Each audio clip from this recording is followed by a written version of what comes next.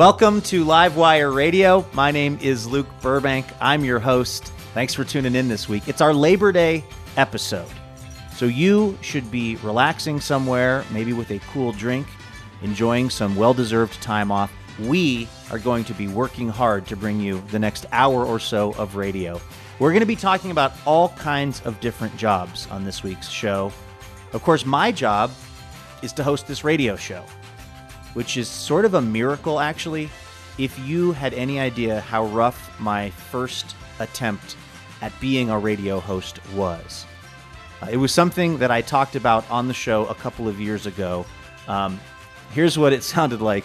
The story starts when I was about 22 years old and living in Seattle. Back when I just got out of college, I was a low-level producer at the leading conservative AM talk radio station in Seattle, not to brag. Hot Talk 570. And I went into my boss's office one day and I said, I think I'm ready to host my own show. And he looked at his calendar, which had a huge hole on it, and said, okay, you can do your first try at this Christmas Eve from 6 to 9. And I thought, sweet, prime time. So Christmas Eve comes. I'm very nervous. I'm like 21 years old, and it's 6 o'clock, and the music plays, and I have a whole stack of topics that I'm just going to hot talk it up with, going to really get them going in Seattle on this Christmas Eve. And I read the first topic, and I give the phone number, and nobody calls in. And then I read the next topic, and I look back at the phones, and there are no calls. And I read through all of the topics. I've basically used every arrow in my hot talk quiver. And I look up and it's like 6:03. Now, this is 3 hours of AM radio on Christmas Eve. There are no guests. I don't have a sidekick. Getting calls is really vital to this being survivable. We got one call the entire night. It was from a very elderly woman named Bernice. Bernice was the kind of caller that when I was a call screener, I had been trained to make sure does not get on the air under any circumstances. She told like a 45-minute story about a Christmas ornament she had once had. And at the end of this 45-minute sort of meandering stem winder, I said to her, and I quote, "Bernice, can you stick around through the commercial? Still got some questions about this ornament situation." And she said no. Because even Bernice had better places to be. So I thought my big break was going to be that like 1 million people were going to listen to this show and that I was going to become this overnight radio success. But my big break was actually that nobody listened to this show.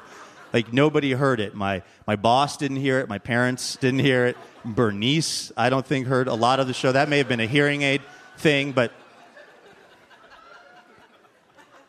And what also was a big break for me, I think, was this realization that I had, right? Which was that I went out and I hosted this radio show, and it could not have gone worse. I mean, it literally was worse than my worst nightmare about how it was going to go. And I got up the next day, and life went on. Things were fine. And I learned something that has served me throughout my radio career, which is that failure is, in fact, an option. So you know where the bar is for this show for me. If I seem very kind of relaxed and just like happy to be here, it's because, well, number one, I am. And number two, it's not Christmas Eve. I'm not doing this by myself for 3 hours, and you guys are not Bernice. So this is going to be a hell of a show.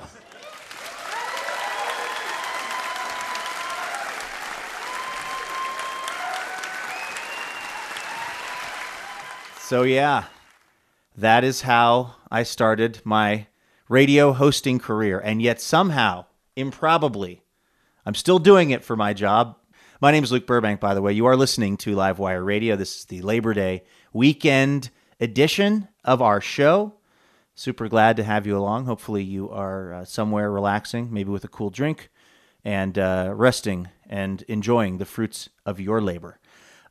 Next, we're going to talk to somebody who's had a very hard job, and that is NFL quarterback. Joey Harrington was a star at the University of Oregon. He was taken with the 3rd overall pick back in 2002 by the Detroit Lions.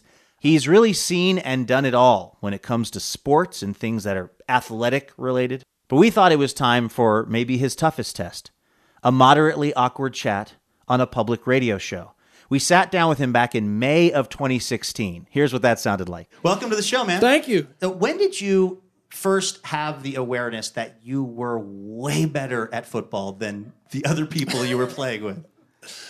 I don't know that I ever really did, to be perfectly honest. I never felt that way in high school, and then I got a college scholarship.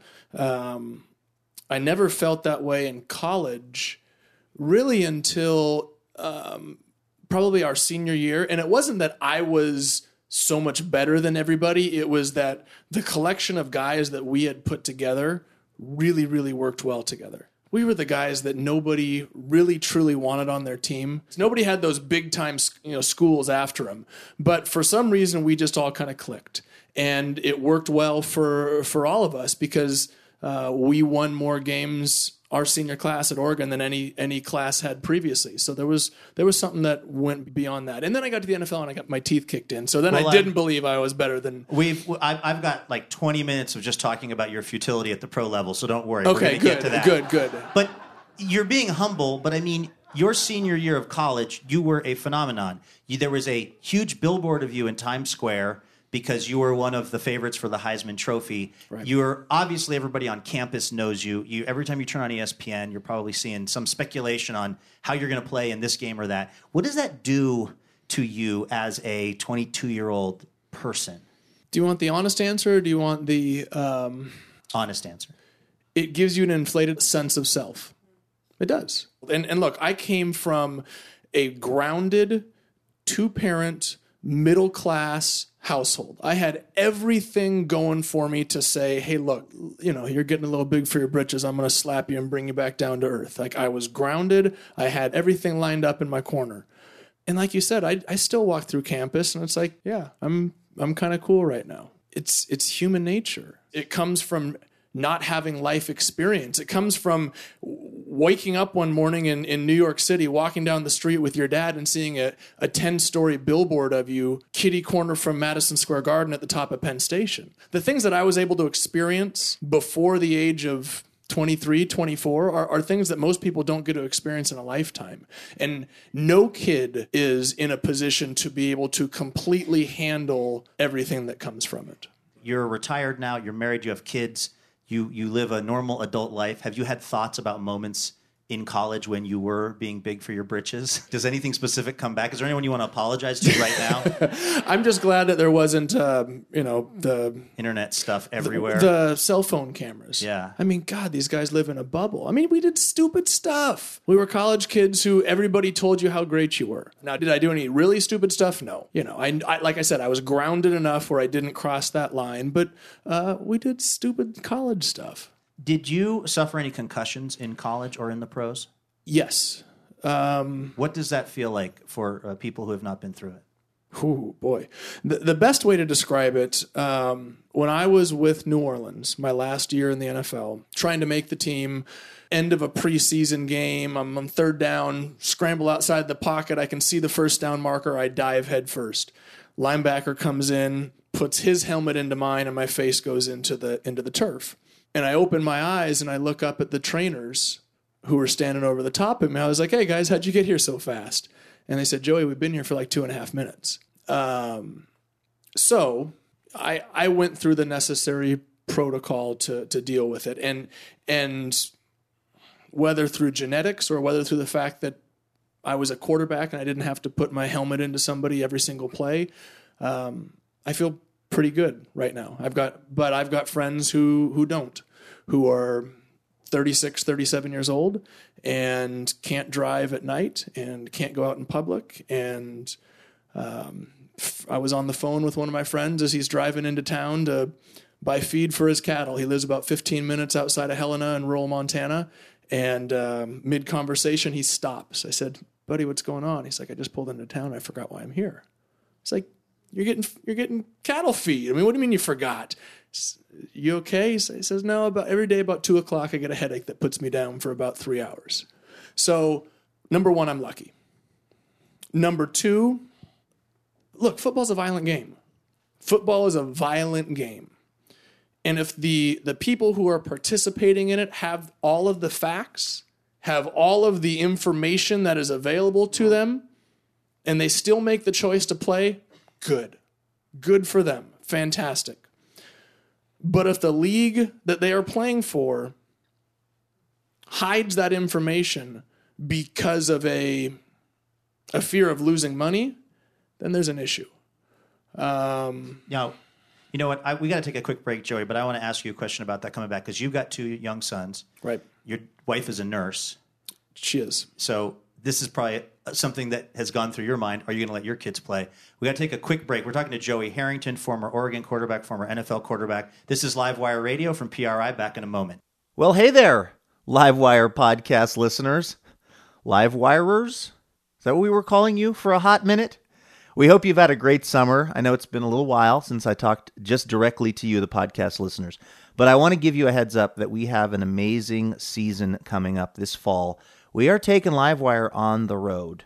It's going to be crazy. We're going to be in New York City, Chicago, Phoenix, Portland, Seattle, maybe other places I'm forgetting right now. And we're going to have guests like Paul F. Tompkins, Bruce Campbell, Penn Jillette, Nicole Byer, Phoebe Robinson, Jad Abumrad and Robert Krulwich, and my good buddy Chris Hayes from MSNBC. So you do not want to miss these shows. Go to livewireradio.org to find out when we will be in a town near you and how you can get tickets. And if that town near you is Seattle, Washington, my hometown, we're actually going to be there this weekend, September 10th. We will be at the Neptune Theater, and we would love for you to come on out and see us make the show. You can find out about tickets by going to kuow.org and finding the events page. Also, if you filled out our podcast survey over the summer, we want to say thank you very much. That was extremely useful information for us, and we're going to keep integrating those ideas and suggestions into what we are doing here as a podcast as well as being a radio show. We're going to have a brand piping hot new Livewire podcast coming your way in just a couple of weeks. So thanks for all your help. Oh, by the way, we could not do this show without you. The radio show couldn't exist without you. Our fine members and this podcast in particular could not exist without you. If you would like to become a member of the League of Extraordinary Listeners, if you're somebody who has been listening to Livewire as a podcast and it brings some amount of joy or entertainment into your life, maybe even comfort, who knows, this would be a great time to go to livewireradio.org and to join up. $5 a month, $10 a month, whatever works for you. We've got some cool stuff that we'll mail you as a thank you, and everybody will win. Thanks to all the people who have become members already, and thanks to all of you who are about to do that right now by going to livewireradio.org. Welcome back to Livewire Radio from PRI. We're talking to Joey Harrington, former University of Oregon quarterback, former pro quarterback. Before the break, we were talking about the physical violence that goes on in football. And I'm wondering, are you going to let them play football? I'm lucky I don't have to make that decision right now. I get the luxury of reading more and seeing more and personally feeling more. I think if you had to ask me right now, I would say yes. I think there would be guidelines. There would be certain things that I would need followed. But the biggest thing for me is I am where I am today, not because of football, but I wouldn't be where I am today without football. And I'm not talking about the finances. There's something that you learn when another person puts their face mask in your sternum and you are laying on the ground and you can't get your breath.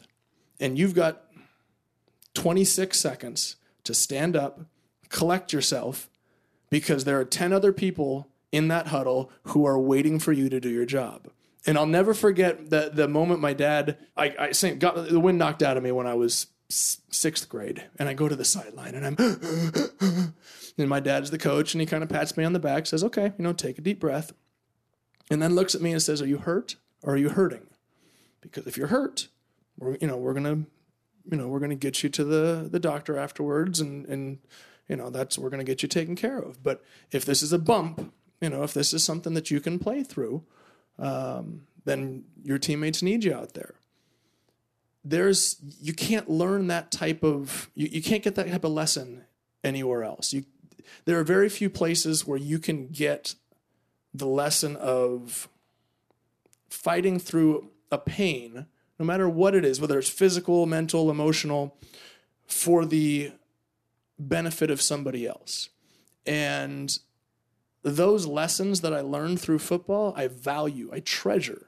Like these are some of my core values that I wouldn't have learned without the game. And so, will I let my kids play? If you ask me, today I'd say yes, but there would definitely be a lot of thought that went into it. We're talking to Joey Harrington, former NFL quarterback. This is going to sound like a joke question, and it is not. Okay.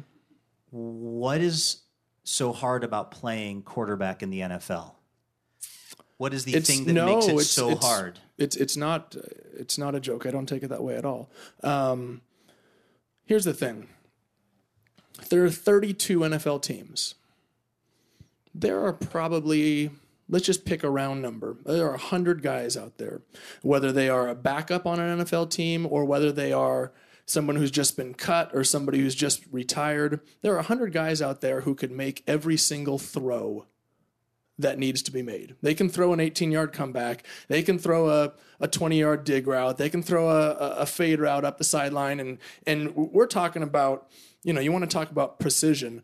A quarterback takes a drop, hits his fifth step, lets the ball go, and knows that he's going to drop it in a bucket on the sideline between 43 and 45 yards to a receiver who's going to get there and have it land on his outside shoulder. Like, that is the type of precision that 100 people could go out and do right now. But what happened to me, and what happens to the majority of guys who struggle, is you have a lot of success in college. And then you get to the NFL and you're surrounded by the best of the best. And that throw that you made in college, if you make that throw again in the NFL, it's going to get intercepted. That's just how it happens. That's why so many rookies struggle. And the ones that succeed are the ones who can take that failure, that interception, and turn it into a learning experience. What happens to so many guys is they throw that ball and it gets intercepted. And so the next time they throw that ball, because you have to do it again, is there's that singular moment. I mean, we're talking about a nanosecond of hesitation. And the moment you hesitate is the moment that guy steps in front and picks it off again. Except this time he doesn't pick it off and get tackled. This time he's now so far in front that he picks it off and takes it for a touchdown. So now not only have you given up the ball, but you've given up a touchdown the other direction. So now you feel horrible about throwing that ball, and you go back out and you have to throw that ball again. And now you're probably not even going to throw it because you're so scared to make that mistake. And you're going to check it down to a running back who then everybody gets mad at you because they know you're scared to throw it. And your self-confidence just crumbles. So the difference, what's so hard about being an NFL quarterback is it's not physical. It's purely mental. There are I would so make many... the argument that with me, the main problem is physical. I mean, that's a starting point of why I'm not in the NFL. Well, that's baseline. Okay. That's a non-starter here, okay? Right? Okay. But for people like Joey Harrington, it's not the physical side of it. It's between your ears. It really is, because I got to the point where I didn't trust myself. Like I didn't trust everything that had gotten me to this point to begin with.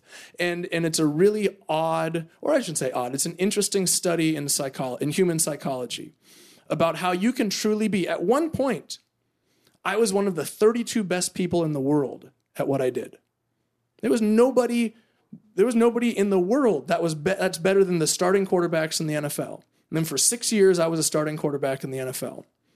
And then one day, I didn't even want to go into the locker room for a variety of different reasons. So do you understand when there was a story, a guy who plays for San Francisco a couple seasons ago, young guy, defensive player quit. There was an offensive lineman named John Moffitt. Recently, it was a Denver Bronco, quit the team. There seem to be more and more guys stepping out of the NFL when they still have some productive earning years in them. Does that move make sense to you, having been in the NFL, or do you at least understand why somebody would do that? I do understand. I think a lot of it is, I don't want to say it's fear-based, but I think that a lot of people are scared of what could potentially happen to their brains. You know, a lot of the guys you see stepping away are defensive ends, or linebackers, are offensive linemen, guys who every single day they're putting their face mask into somebody. I mean, imagine standing with your face against that wall and just slamming your head into it for 2.5 hours every single day. That is how I get ready for the show. I can tell. There's a big red mark above your. Yeah. But that's what a lot of these guys do. That's essentially what their job is. So I understand it. I had a couple of goals in the NFL. I mean, my goal was never to be an NFL quarterback. I wanted to play in the Rose Bowl. That was my childhood. You know, you're 11 years old playing in the streets. It's, you know, I envisioned being in Pasadena, not in Detroit or Miami. My goal was to make a nest egg and have enough physical capability to be able to throw the ball with my kids. And I think there's a lot of guys. I mean, I'm 37 years old, and I mean, I don't have. I will mention for the radio audience, the man is fit. It was not lost on the Livewire staff when Joey Harrington entered the building. He's extremely fit. Whatever you're doing, it's working. I stopped eating. That's another conversation. But I've got physical issues. I mean, I got back issues, I got elbow issues, I got ankle issues, but I can still play catch with my kids, and that's important. And I think a lot of guys are starting to question quality of life. You know, it was just a bunch of old guys who were complaining when I came into the NFL, when you saw the guys like, you know, the Dick Butkus generation, who had some sort of beef with the league. You know, oh, come on, guys, you're just old and cranky. Well, no, they gave their bodies to the league, and the league has not taken care of them. And a lot of the players now these stories have come out. These stories aren't just kind of the outliers. This is the norm. This isn't the exception to the rule. And a lot of the young players now are seeing that, and they're recognizing that, and realizing that they don't want to experience that. Well, maybe that's what you were talking about. It sounds like the compromise you've come to in your own mind over this sport that is so violent and so damaging to some people, and also gave you your life in a way. The compromise that you've made is people should be able to do it as long as they have all of the information. And maybe the more of the information they get, the more of them, not all of them, but more of them will say, okay, it's time to step away because I still want to be able to function as an adult human past the age of 30. Well, yeah, and that is the fear of the NFL. I mean, that is the long-term death of the league. If you gave all of the correct information to every mother out there in the country and said, hey, here's the potential of what could happen to your son if he continues to play this game for a long time. Hey, sign-ups are tomorrow. Come on, let's play Pee Wee football. I would say that there's going to be a fair amount of mothers that say no thank you. And if you take away X amount of percentage at age 7, then that grows exponentially from age 7 to age 10 to 14 to 17 into college to graduating in the NFL draft at 21, 22. And now the pool that you have to draw from as an NFL has shrunk, and your TV audience has shrunk. I mean, let's not ignore the fact that ESPN, CBS, Fox Sports, DirecTV, Comcast, I believe, was in on that. NBC has the Sunday night game. I believe the last TV contract was $7.8 billion. And my numbers are not by any means fact, but it is a ballpark there. Yeah. It's a lot of money that these teams are equally dividing. So the thought of people not paying attention to football anymore, the thought of people keeping their kids out of football, has some pretty serious financial ramifications down the road. All right, Joey, as we've already mentioned, the average time for an NFL quarterback to drop back in the pocket is less than 3 seconds to get rid of the ball before they are crushed by a defensive lineman. And we will admit it, okay? You are way better at football than we here at the Livewire staff are. You win in that contest. But do you think you will win a contest that we've come up for you? It's a game we're calling Public Radio Blitz.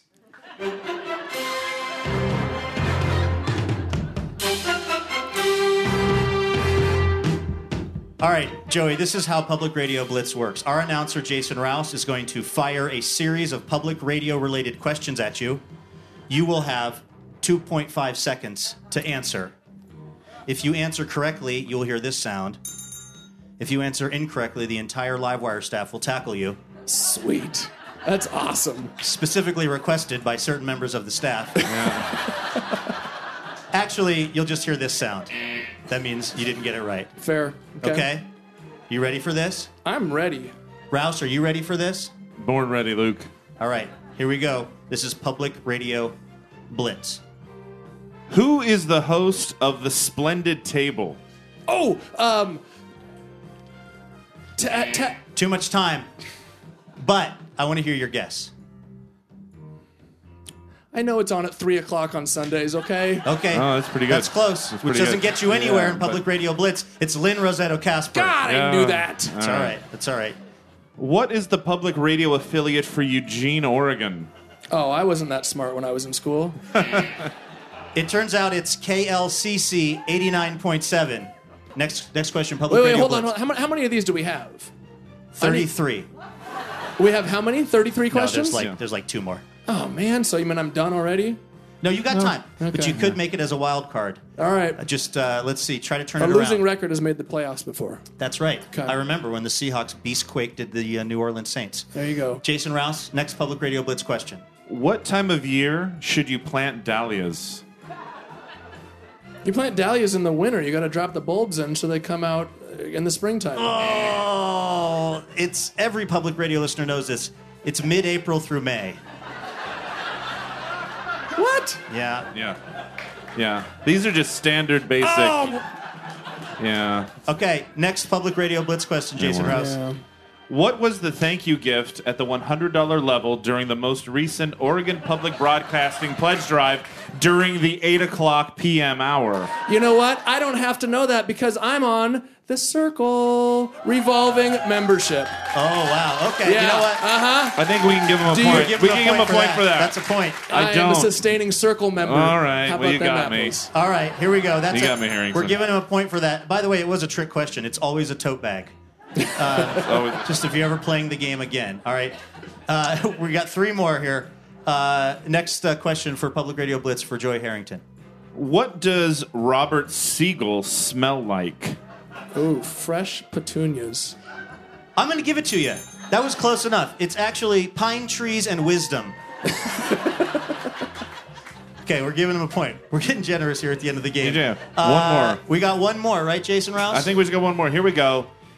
Joey Harrington, spell Kai Rizdal. Yeah. Time's up. It's 8:01. The news is next. You want to give it a shot? We'll go into overtime. Okay, Kai Uh-huh. R Yes. This is where it gets... HIZDHAL. Defense. Was that a cheer you learned in college, or was that how you spell Kai Rizdal's name? I don't know. You started giving me that you're not even close. You look. were very close for a while. Unfortunately, it's KAIRYSSDAL is how you spell Kai Rizdal. But Joey Harrington is pretty good on Public Radio Blitz. Well,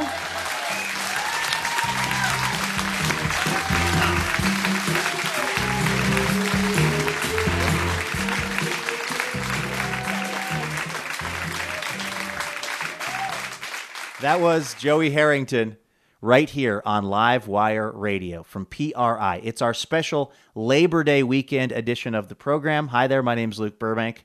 I'm your host. Next up, we've got a song from the band Joseph. If you have not heard of Joseph, you will very soon, because they are really blowing up right now. They're three sisters from Portland, Oregon. They released their latest album last week, which NPR Music says demonstrates, quote, sweetness and power are not mutually exclusive. This song you're about to hear was recorded at one of our live shows last October, and they've been doing great things since then. We're going to take some of the credit, okay? We're going to assume they got that classic live wire bump. Even if that's not true, I'm going to choose to believe it. All right, take a listen to this from the band Joseph. Give me your body, give me your mind.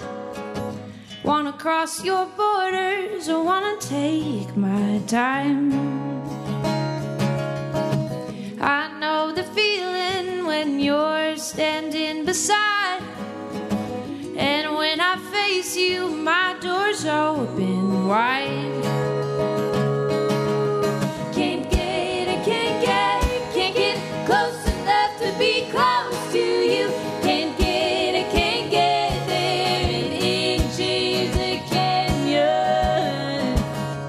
Pay my attention if you invite me inside. Show me your country, I'll be still and quiet. Take me to your darkest corners. Show me what you're trying to hide. Got a little fear, but it's the reverent kind. Can't get close enough to be close to you. Can't get there in inches of canyon. Can't get close enough to be close to you. Can't get there in inches of canyon. Can't get there without you. Can't get there without you. I've got a shovel begging your coal mine. I wanna get there.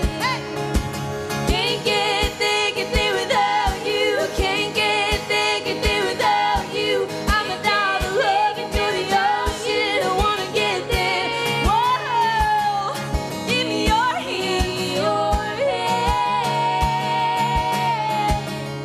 Give me your hand. Put mine on you. Wanna feel me get to you. Give me your hand. Put mine on you. Wanna feel it. Wanna feel it. Wanna feel it. Whoa. Can't get close enough to be close to you. Can't get there in inches. Oh no. Can't get close enough to be close to you. Can't get there in inches of canyon.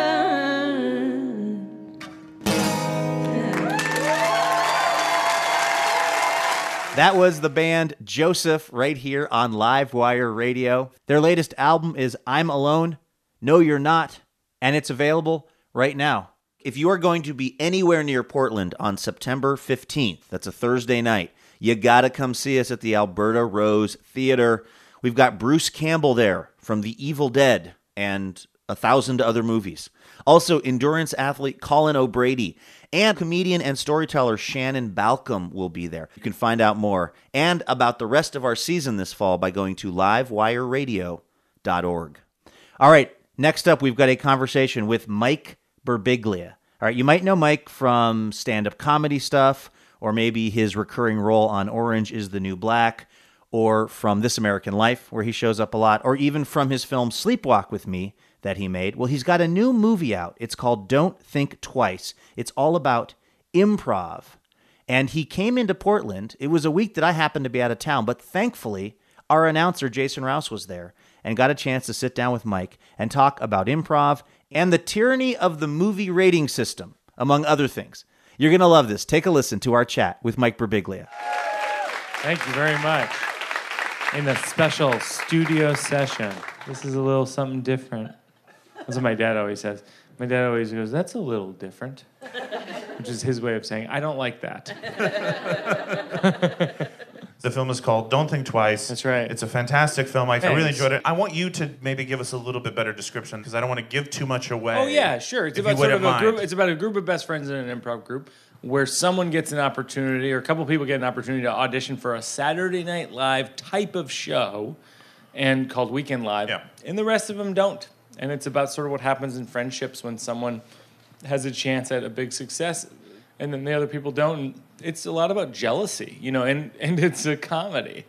I always have And the point- failure, really. And It failure, really charts yeah. the destruction of this tightly knit group of friends, and actually the theater that they perform in throughout the course of the movie just is slowly, Yeah. piece by piece, dismantled. It lost its lease. I mean, that's something that happens at the beginning of the film is they lose their lease, and I didn't mean for this to be prophetic, but it was being replaced by a Trump building. I wrote this before this whole debacle occurred. Right before we shot it, Gillian Jacobs goes, because we have this whole thing where we find out the news and we do kind of Trump impressions in the movie.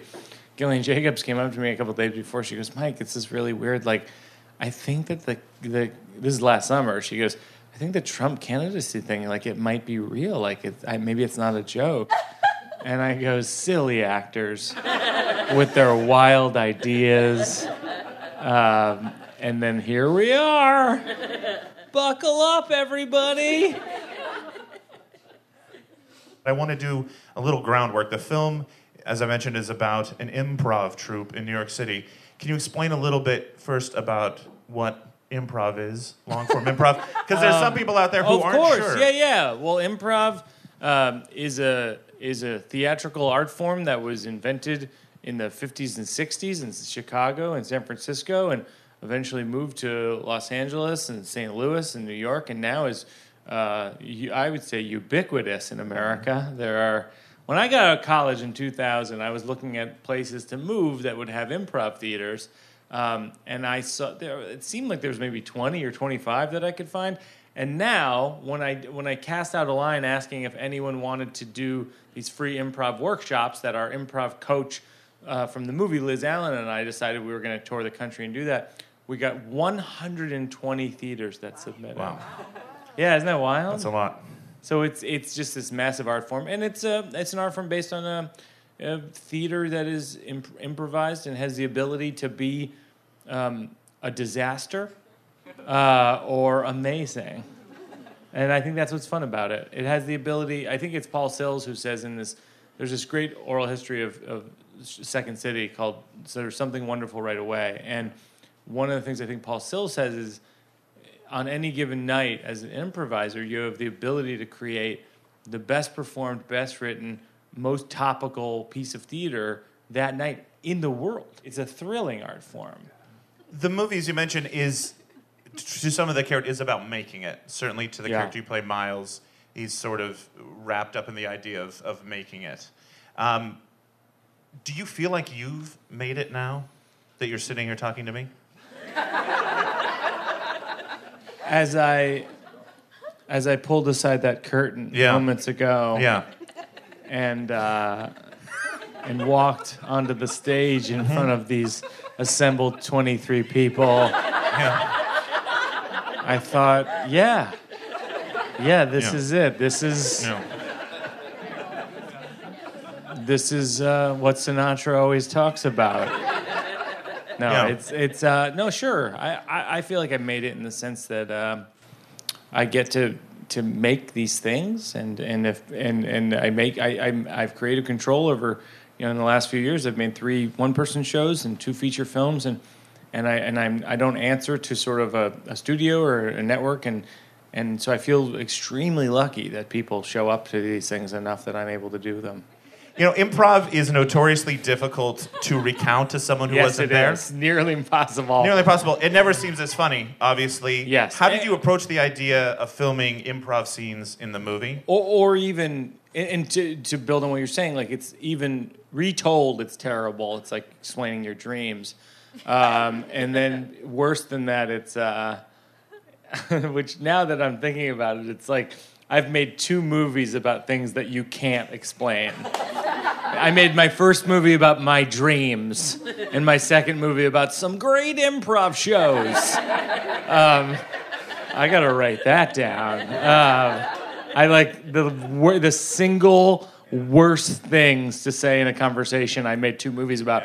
But, it comes down to the photography. With my cinematographer, Joe Anderson, my production designer, Scott Cuzio, we really tried to create a feeling of what it was like to be in this group of improvisers. So we shot it with Steadicam, and it's from the perspective of this, like the 7th member of the improv group, essentially. So we feel like we're on stage, as opposed to from the perspective of the audience in like a static shot, which is how theater is typically filmed. And so we wanted to make it feel like, even if it's not funny, it doesn't matter.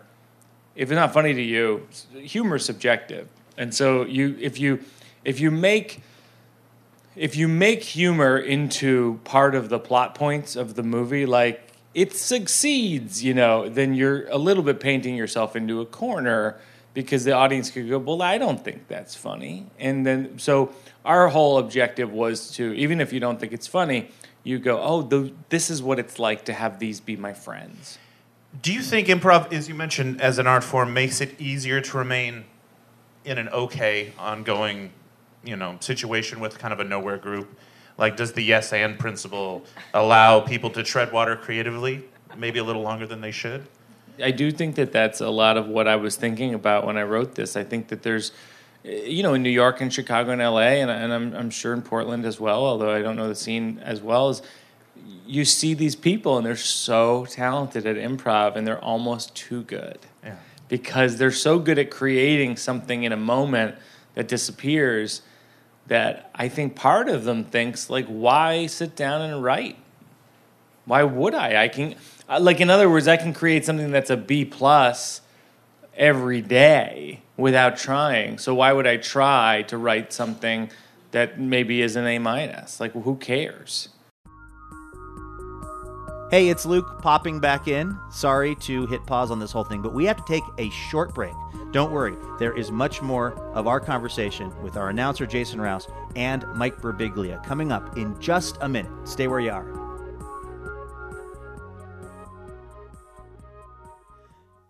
Livewire is brought to you in part by Ergo Depot, advocates of active living and makers of the Jarvis, the best height adjustable standing desk out there. How do I know?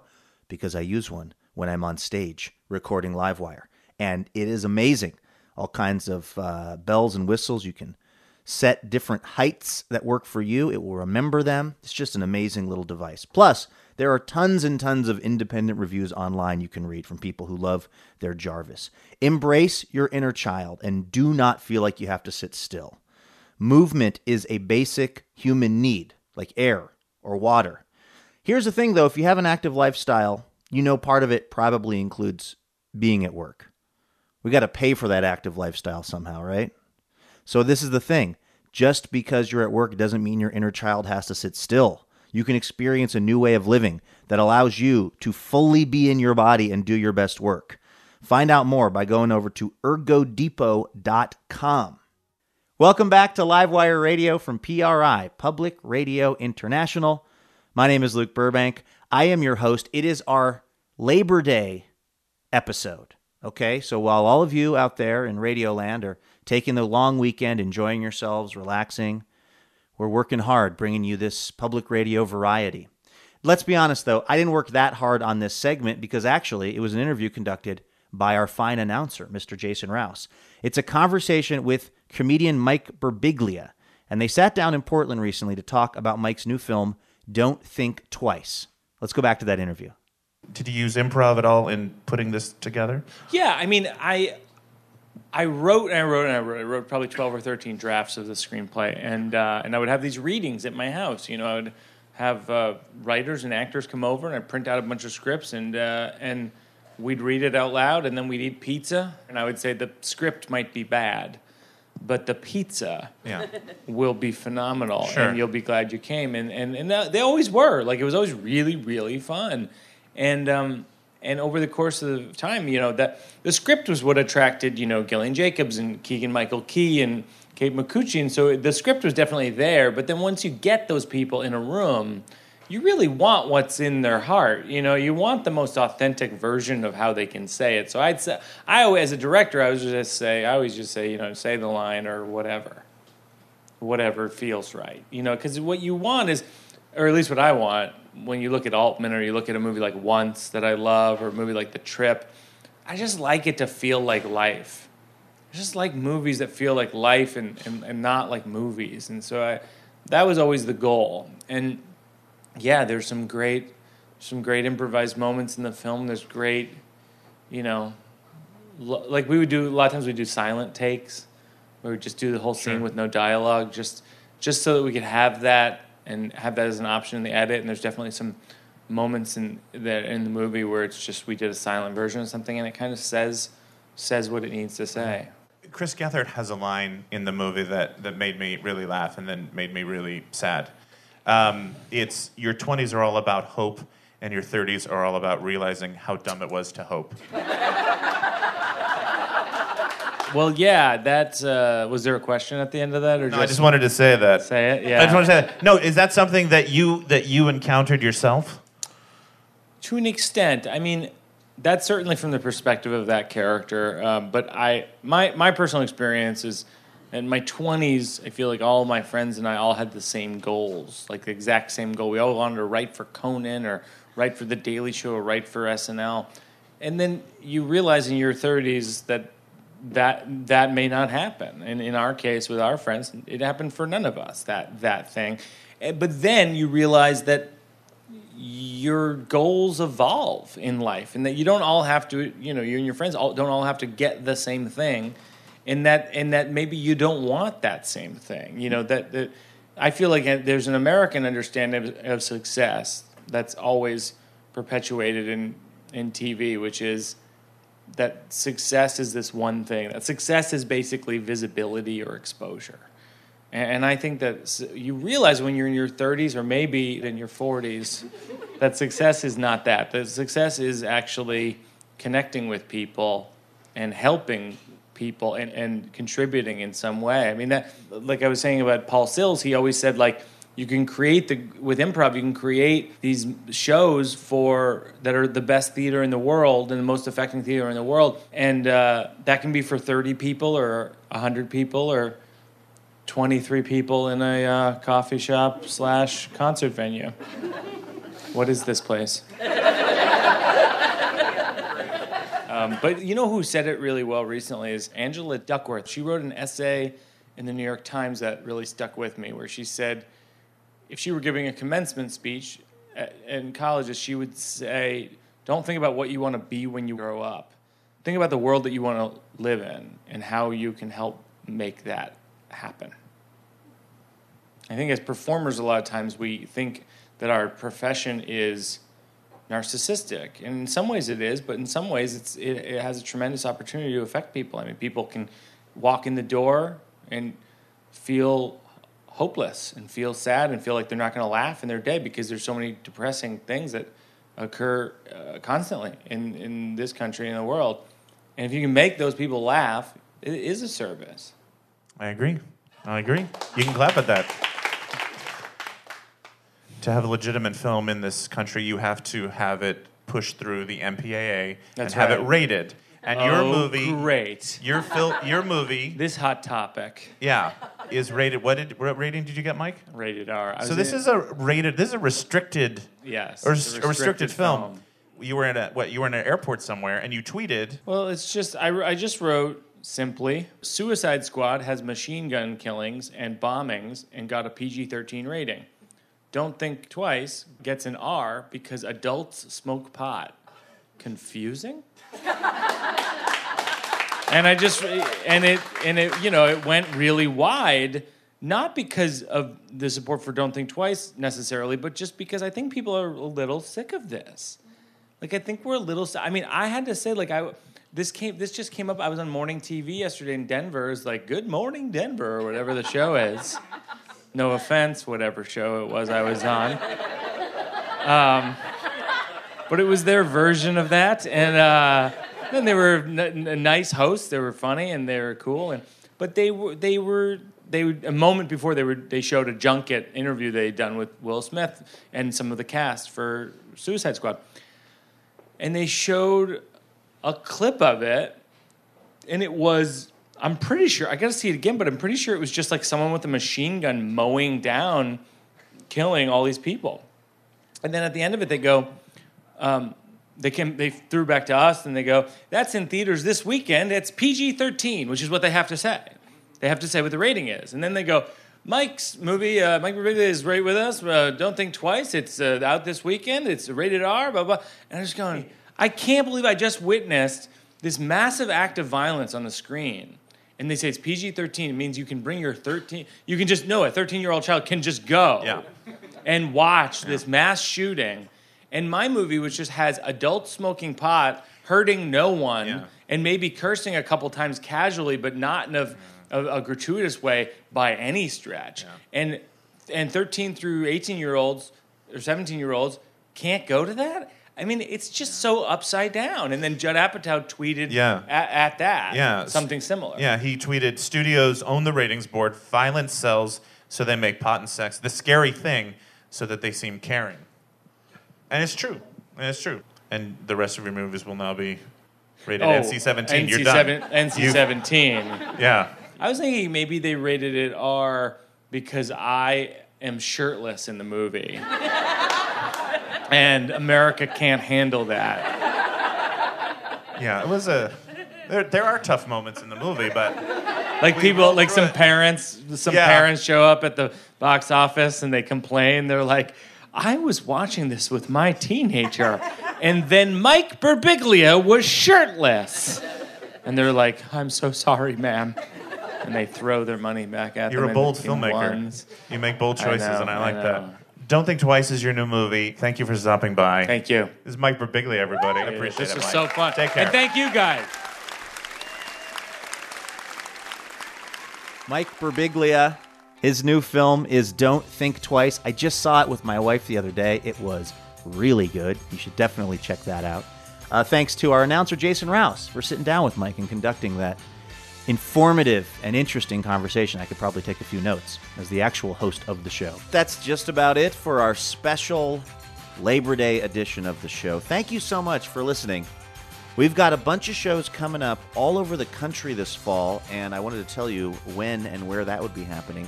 We'll be in Seattle on September 10th, Phoenix on the 22nd of September, New York City on October 21st and 22nd, and we're going to do a bunch of shows in Portland. We're even coming to Chicago this fall. If you want to find out more information about where we will be and how you can get tickets, you can go to livewireradio.org for more information. Let me assure you, if you have not been in the studio audience for the recording of a public radio variety show, you, my friend, have not lived.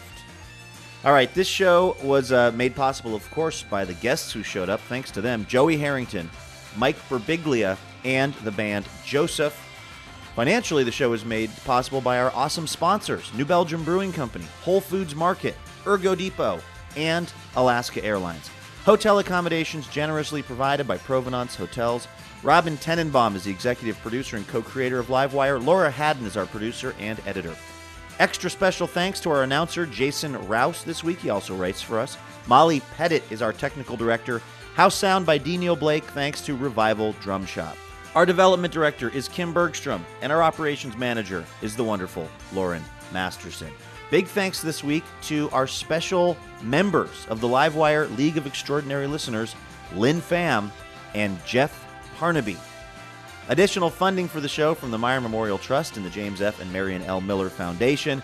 For more information about Livewire or how you can become a member, visit livewireradio.org. And of course, you can download our podcast on iTunes, Stitcher, or SoundCloud, and find us on Twitter and Facebook at Livewire Radio. I'm Luke Burbank. Thanks so much for listening. We'll see you next week. PRI, Public Radio International.